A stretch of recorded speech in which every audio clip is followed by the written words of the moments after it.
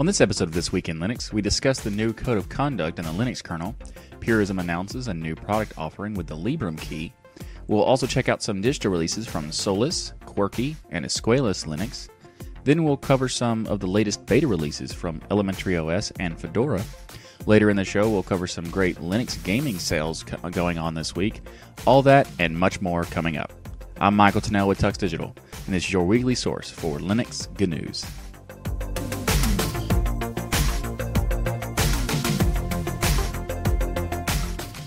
Up first in the show this week is the topic that everybody would expect me to cover, and that is the Code of Conduct topic for the Linux kernel.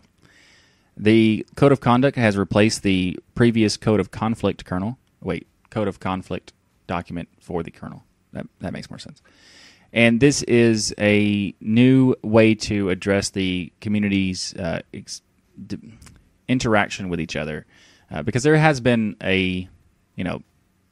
admittedly, there absolutely is sort of a toxic environment in the Linux kernel for a long time, and it also has been pretty much Linus has been involved in that toxicity.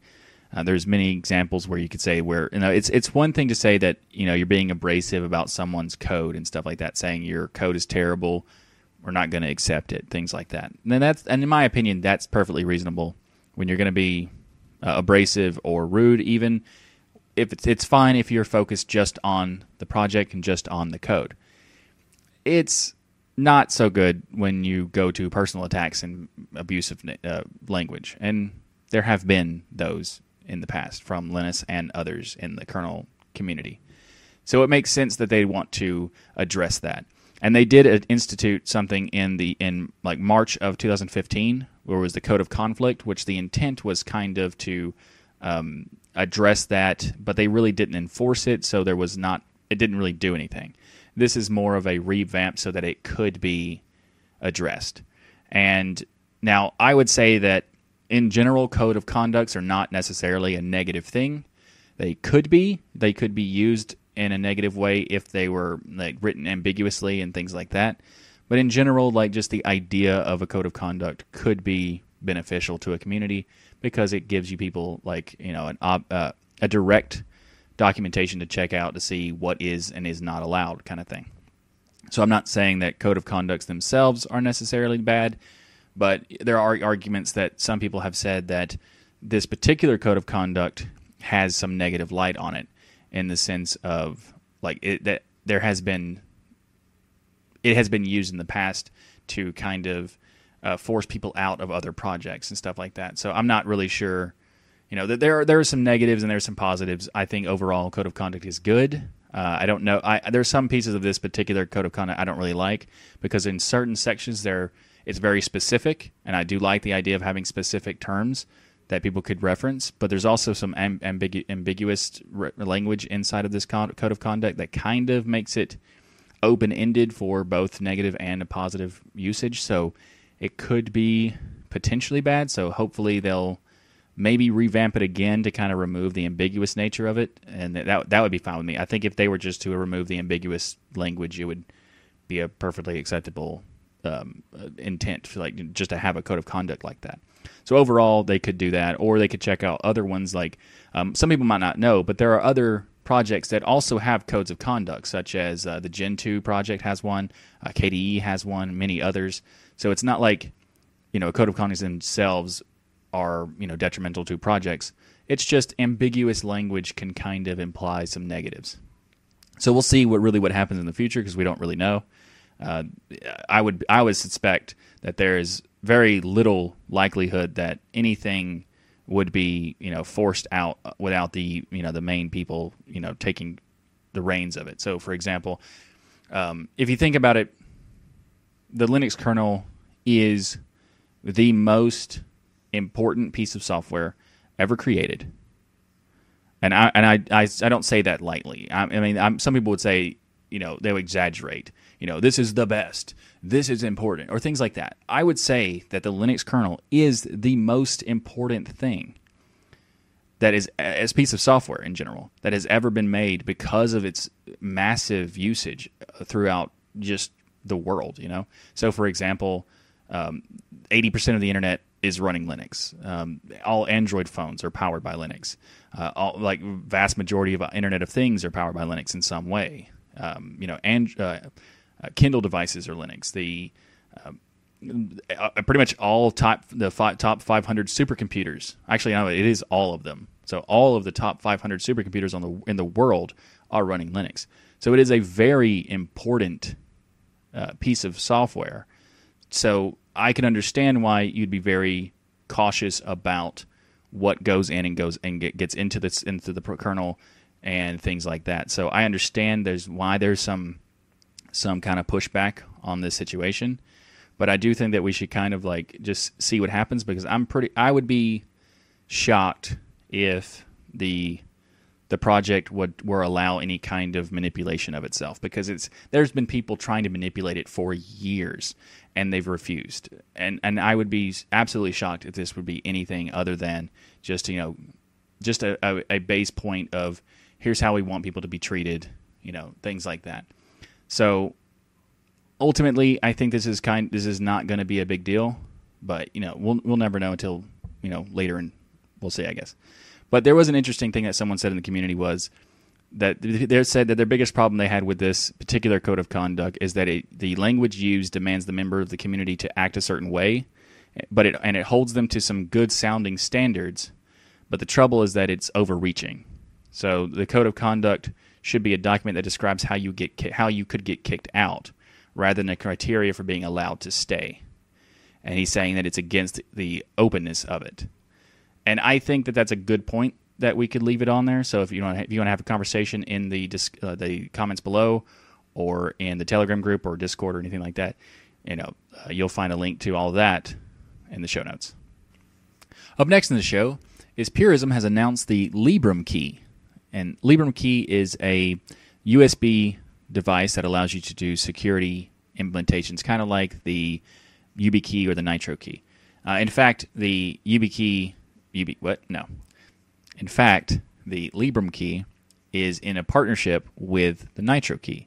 So the company Nitro key creates this, and Purism makes modifications to it, and adds their brand to it and things like that. So they're working together to make this particular key. It's a $59 device, and basically what happens is there's an LED light on the device, so that when you plug it in, it'll blink green, which means that you're fine and there's no issues. And if it blinks red, it implies that there's a signal tampering of some kind. Or signaling a tampering of some kind. So this has a lot of features. For example, it has the ability to store GPG keys, use those GPG keys over SSH, one-time passwords, so with support for two-factor authentication, all kinds of things like that. They also have plans to add features for unlocking disk encryption, so that when you insert the key, it will unlock it at the boot time. Also having the ability to lock the screen when you remove the Librem key, and other things as well as logging into your system automatically using this key. So you could set a passphrase to your computer, or a login password for your computer, and then the key would institute that. Things like that. So that's a cool concept, and there are other options. So if you want to check out, Nitro key is also existing, and the YubiKey and things like that. So based on my research for this particular announcement, I found some community members who are familiar with this particular type of topic, and they said that they're glad to see that it supports ECC, but there's no mention of the Curve 25519 functionality, so that's why they're going to keep using their YubiKey. So that's an interesting point, because the YubiKey announced not recently, but a few months ago, probably 6-7 months ago or something like that they were going to close source their product. And they used to be the only option, because it was open source, it was solid product, all kinds of things. So they kind of created their own market they created their own competitors, or give them competitors actually a reason to look at them, because when YubiKey was open source, there was really no reason not to just use a YubiKey. Now there kind of is. So that was a weird decision on their part. But anyway, the Librem key also, people were saying, well, isn't this just a Nitro key? Why would we care? So the difference is, I'm not sure if the Nitro key will eventually have this as well, but currently the Librem key has integration with the Heads BIOS, which makes it possible so that if someone has tampered with the laptop, for example, you would be able to see at the BIOS level when you boot the machine if it has been tampered or not. So that's a very interesting thing that, the Nitro key probably should add that too. But anyway, if you're interested in checking out the Librem key, you can find a link to that in the show notes. Up next in the show is Quirky 8.7.1. This is the first release in the Beaver series, where the Quirky Beaver, which is based on the Bionic Beaver 1804 of Ubuntu, or specifically 18.04.1 of Ubuntu. And it is an x86-64, so it's a 64-bit architecture. And if you haven't heard of Quirky before, Quirky is essentially a fork from Puppy Linux. And also, the creator of Puppy Linux is the same guy who makes Quirky. So Barry Kohler, I think it's Kohler, he's the guy who created Puppy in the first place and decided to fork it because he had some different opinions of what the community wanted to do versus what he was going to do. So he created Quirky instead. And Quirky is an interesting system because it has a lot of, it's more up to date typically than Puppy, because Puppy is a very specific workflow, and Quirky even started without being like runnable in RAM. It is now, but in the beginning it really wasn't for that purpose. So it's a really interesting distribution, and it has updated all the packages for their core baseline of Ubuntu 1804. But also they've done some extra stuff where they've updated the kernel, so the kernel is now 4.18.9. So it's the latest version of the kernel sitting on top of 1804 with the approach to infrastructure that is very similar to Puppy. So if you'd like to check it out, it's a very interesting distro and might be worth checking out for some. It's not going to be not for everyone, because it has its own particular way of functioning, just in this very similar way that Puppy has its own particular way of functioning. But if you would like to check it out, you can find a link in the show notes. I'm going to probably say this wrong, and I apologize up front, but Aeschylus Linux. I'm not sure. Anyway, Aeschylus Linux 6.1 was released recently. And Aeschylus is a educational purposes with a Spanish focus. The highlight of this release is that they've actually released an English language ISO for the non-Spanish speakers. So that's pretty cool. And if you haven't heard of this, it's actually interesting because I haven't paid attention to this one in a while. But it's based on Bodhi Linux, and it's also based on the 1804 version of Bodhi. And it's running the latest kernel, well, almost latest kernel with 4.18.8. What's really interesting is this particular project has been around for 20 years, and they're celebrating their 20th anniversary with this latest release. That is really cool. And as someone saying in the chat room for the live stream, they're letting me know that Escula, I don't know if I'm saying that even right, but they're saying that is Spanish for school, which makes sense why it's for educational purposes. So thanks for that. I appreciate the clarifications and stuff. But yeah, this is a really interesting distribution because the fact that it's been around for so long, and it's it could be and the fact that they're doing an English language allows me to use it more efficiently, because I did check it out many years ago. I didn't realize how long it's been around, but at the time, but I did check it out and was completely lost because, while I can occasionally get some Spanish right, it's very little. So anyway, I'm looking forward to trying it out. And if you do try it out, you can check the link in the show notes, and also let me know what you think in the comments below or in Telegram or Discord and things like that. So in the chat room, someone has let me know that I definitely did not say it correctly. All right, cool. Maybe next time. I'll try again. Up next in the show is the Elementary OS Juno Beta 2. They released that recently, and this is the beta version. So if you haven't checked it out in a while, this might not be best for you, because the Juno Beta is meant for developers and bug testers and things like that. So you might want to stick with Loki. Or if you are willing to deal with bugs, then recognize that they are bugs. They would probably appreciate any kind of bug reports and things like that. So feel free to do that if you would like to. But this latest version of Juno is going to be based on the 1804 Ubuntu and using the kernel 4.15. The 1804 LTS base, the Elementary usually bases their software on the LTS. Well, not usually, always, but so every release they make is going to be based on an LTS of the most recent LTS. So Loki was based on 1604, and Juno will be based on 1804. So they've got a lot of interesting modifications for this version of Elementary. I'll just talk about a couple of them, like the App Center is being like heavily modified and stuff like that. They've added a new application for code editing called Code. I guess Elementary Code, if you wanted to search for it. But anyway, it's going to have a Git integration into it, which is really cool because not a lot of text editors or code editors have that built in, and they usually have like a plugin that you'd have to do. So it's pretty interesting that they did that. And a lot of other things are like they've modified like some folder icons so that they're now more cohesive with their design. They used to have like different shades of blue, and now they're like making it more like cohesive experience. So that's pretty interesting. But overall, there's things that you might want to check out, but just keep it in mind that it is a beta, and this is definitely not a review or anything. So just there you go. Keep that in mind. Another thing that they did, which is really cool recently, is that they did an AMA on Reddit.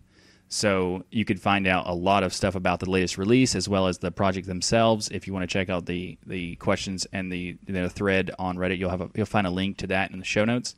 But it's really interesting because one of the questions that were asked was they had a couple things I want to talk about. One of them was what are some features that you're working on that you think will really improve the OS as a whole? And they said, as far as features for Juno, some big ones are the location services agents, the improvements for the App Center, features in Granite. Granite is their toolkit for making applications, and all these different things that they do for the design, the style sheets and icons and stuff like that. But then there was another interesting question that I was surprised to see it, but it was really cool because a lot of the developers and people in the project responded to it. And that question is, how do you avoid burnout? It feels like all of your team members are always active in pushing stuff, which is a really interesting question. And a lot of the answers were, how they handled it were like pretty interesting because in this space it feels, this kind of a job or just a project, just being in this kind of an environment could be pretty stressful. So finding ways to deal with that is very important. So if you want to check out what they said, they all have different opinion how they did it, and some of them were like, instead of doing like, here's the amount of times I work, they were doing it based on how many commits they were doing and stuff like that. So it's pretty interesting. So if you want to check those out, I'll have a link to that as well. And there's some other questions regarding like flats and flat packs improvement and snaps. Anyway, they also had a question that was pretty interesting, why they were allowing proprietary software included in the store and things like that. So if you want to check it out, you can find a link to that in the show notes. As well, if you want to find out more about Elementary, you can check out the episode 62 of Destination Linux, where we interviewed Daniel Foray from Elementary. So you'll find a link to that in the show notes as well. Up next is the ISO release for Solus. Solus version 3.9999. That's fun. Is released it's basically a beta of the next full release, but so keep in mind this is a beta also. But it enables support for a variety of new hardware released since the previous version of the original version of 3.0, and it introduces an updated set of default applications and theming and all kinds of stuff. And they've updated the kernel to 4.18.5. They've enabled the support for latest CPUs thanks to this kernel with AMD and Intel, and also they've added support for the high core count of CPUs, like for example the Threadripper and things like that. There's also a big refresh for the repository URLs because they did the domain switch from their previous domain to the new getsol.us. I think that's what it is. Yeah, getsol.us. So if you want to check it out, there's going to be a link to this version of these beta version of the new Solus for 3.9999 in the show notes. So I was clarified something in the chat room, so I wanted to address this in the show. So just to clarify this as well, that technically I'm wrong about it being a beta. The 3.9999 sort of implies that it's a beta, but because Solus is a rolling distribution, the refresh ISO is mainly just an updated ISO for the previous version, in a similar way that other Arch basically like Arch distributions, not other, but distributions for Arch will have ISO refreshes every once in a while to basically be the same version, but also have newer, up-to-date versions specifically in the ISO. So, yeah, thanks for correcting me in the chat room, and hopefully that solves any kind of confusion for this episode. Up next in the show is Fedora 29 beta is coming soon. And now this one, unlike the previous Solus, this one actually is a beta. So Fedora 29 is coming out actually the day after this episode airs on Tuesday, the 25th. So this one has a lot of improvements to the previous versions of 28, including some more updates to the modularity features and stuff like that, an updated version of Xorg, and many things. So if you're interested in checking out Fedora, the next beta will be coming out this coming Tuesday, or technically when this releases tomorrow. So anyway, also if you'd like to, you can check out an interview that we had with the project leader of Fedora, Matthew Miller. We did that on episode 87 of Destination Linux, so you'll find a link to that episode in the show notes below as well. And also another AMA was done this week with the Krita team, the software. If you haven't heard of Krita, it's a drawing and painting software so that you can make digital art, things like that. And they had a really interesting AMA on their subreddit, on the r/Krita subreddit. So it might not it didn't get as much attention as the r/Linux subreddit for AMAs, but this was definitely something you should check out if you're interested. They had a lot of cool questions, and one of the questions it was the answer. Like the question was cool, and because it was really nice and polite, and the answer just shows how great the people in the project are. Because the question was, what drawing tablet do you guys don't have that you think it would help create a development if you were to have it, so that the person who's asking could purchase it and send it to them? And their response was, well, for Linux, there's the Digimend project. Then they said that does need support. If you have the wherewithal to get different types of hardware, I would say share it with them and send it to Nikolai for testing. And because for projects like ours, we really just need the driver and OS combination to provide that standard that we can code against. So their suggestion is essentially, thanks for the offer of the hardware, instead send it to these other people because they would have more benefit than we would.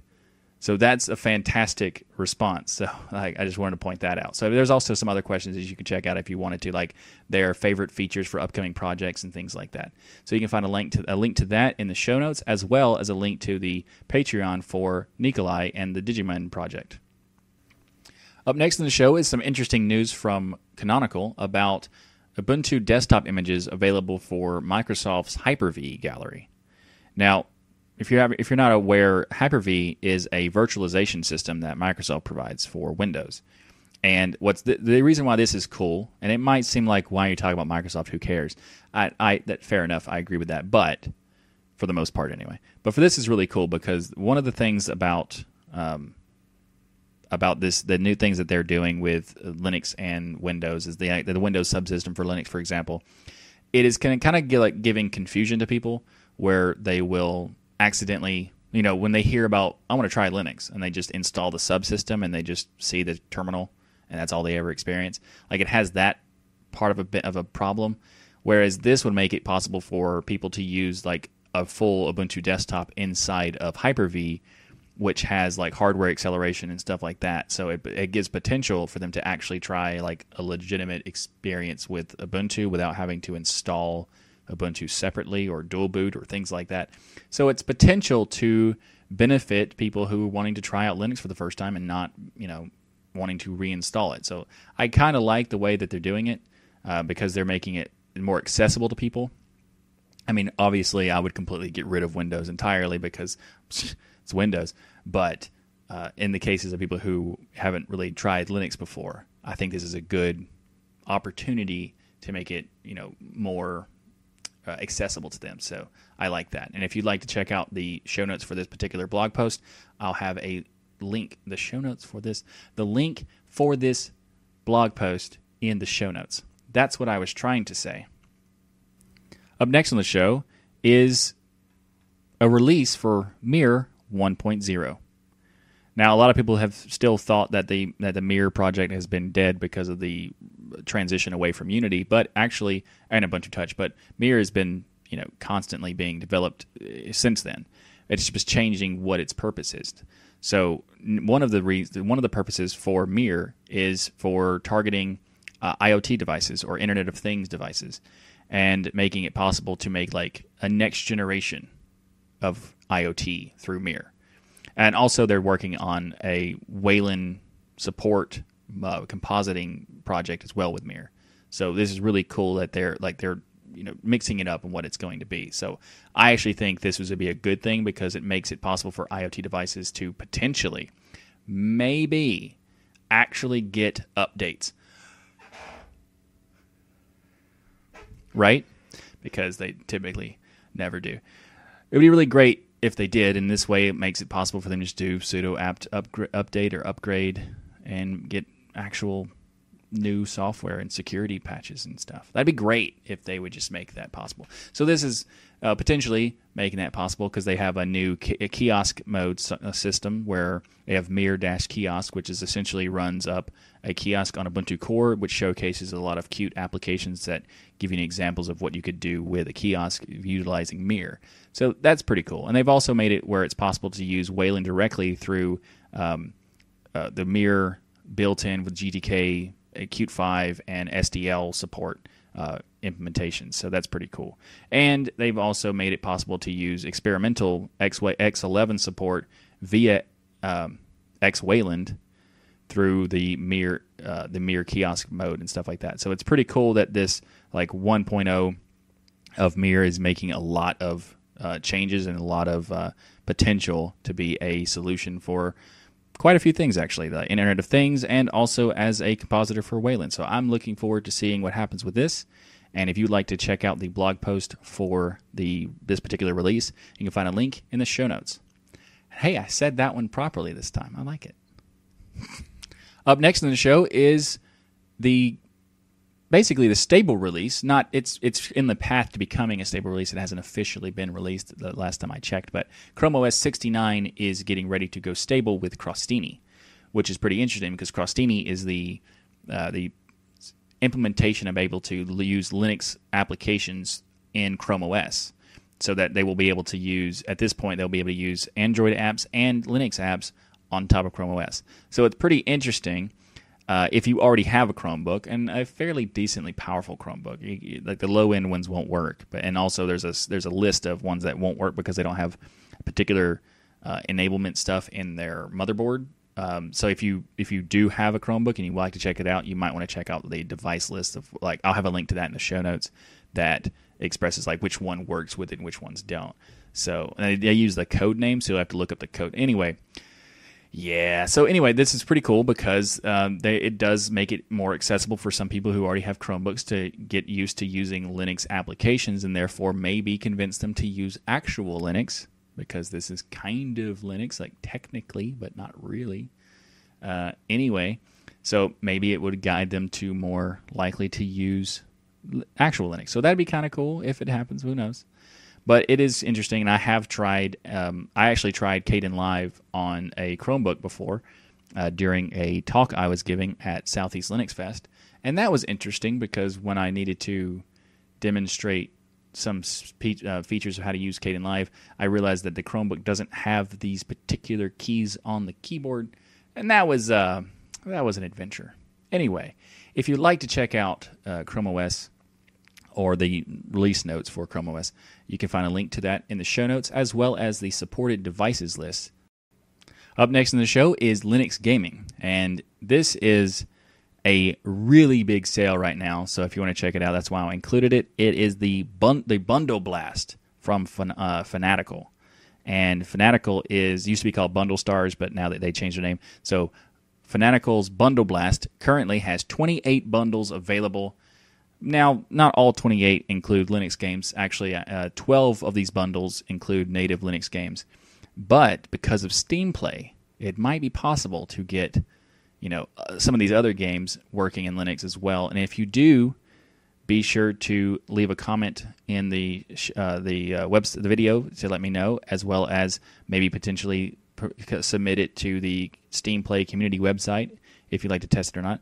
But at the same time, you could also just go to the community site and see if there are tests already for the particular game that you wanted to play from these bundles. And I'll have a link to both this particular bundle set as well as the Steam Play community website for the checking if you'd like to in the show notes below. And also to let you know that the link for this particular bundle is a affiliate link. So if you purchase something inside of this, you buy one of these bundles or something from Fanatical with that link, it will give a credit to the Tux Digital channel, so it'll help benefit the show as well as get you some really cool games, because there are a lot of cool games in this. Because there's so many bundles, you're bound to find something you want to play. So anyway, Fanatical's massive Bundle Blast sale. You find a link to that in the show notes. Up next in the show is another bundle from Humble Bundle.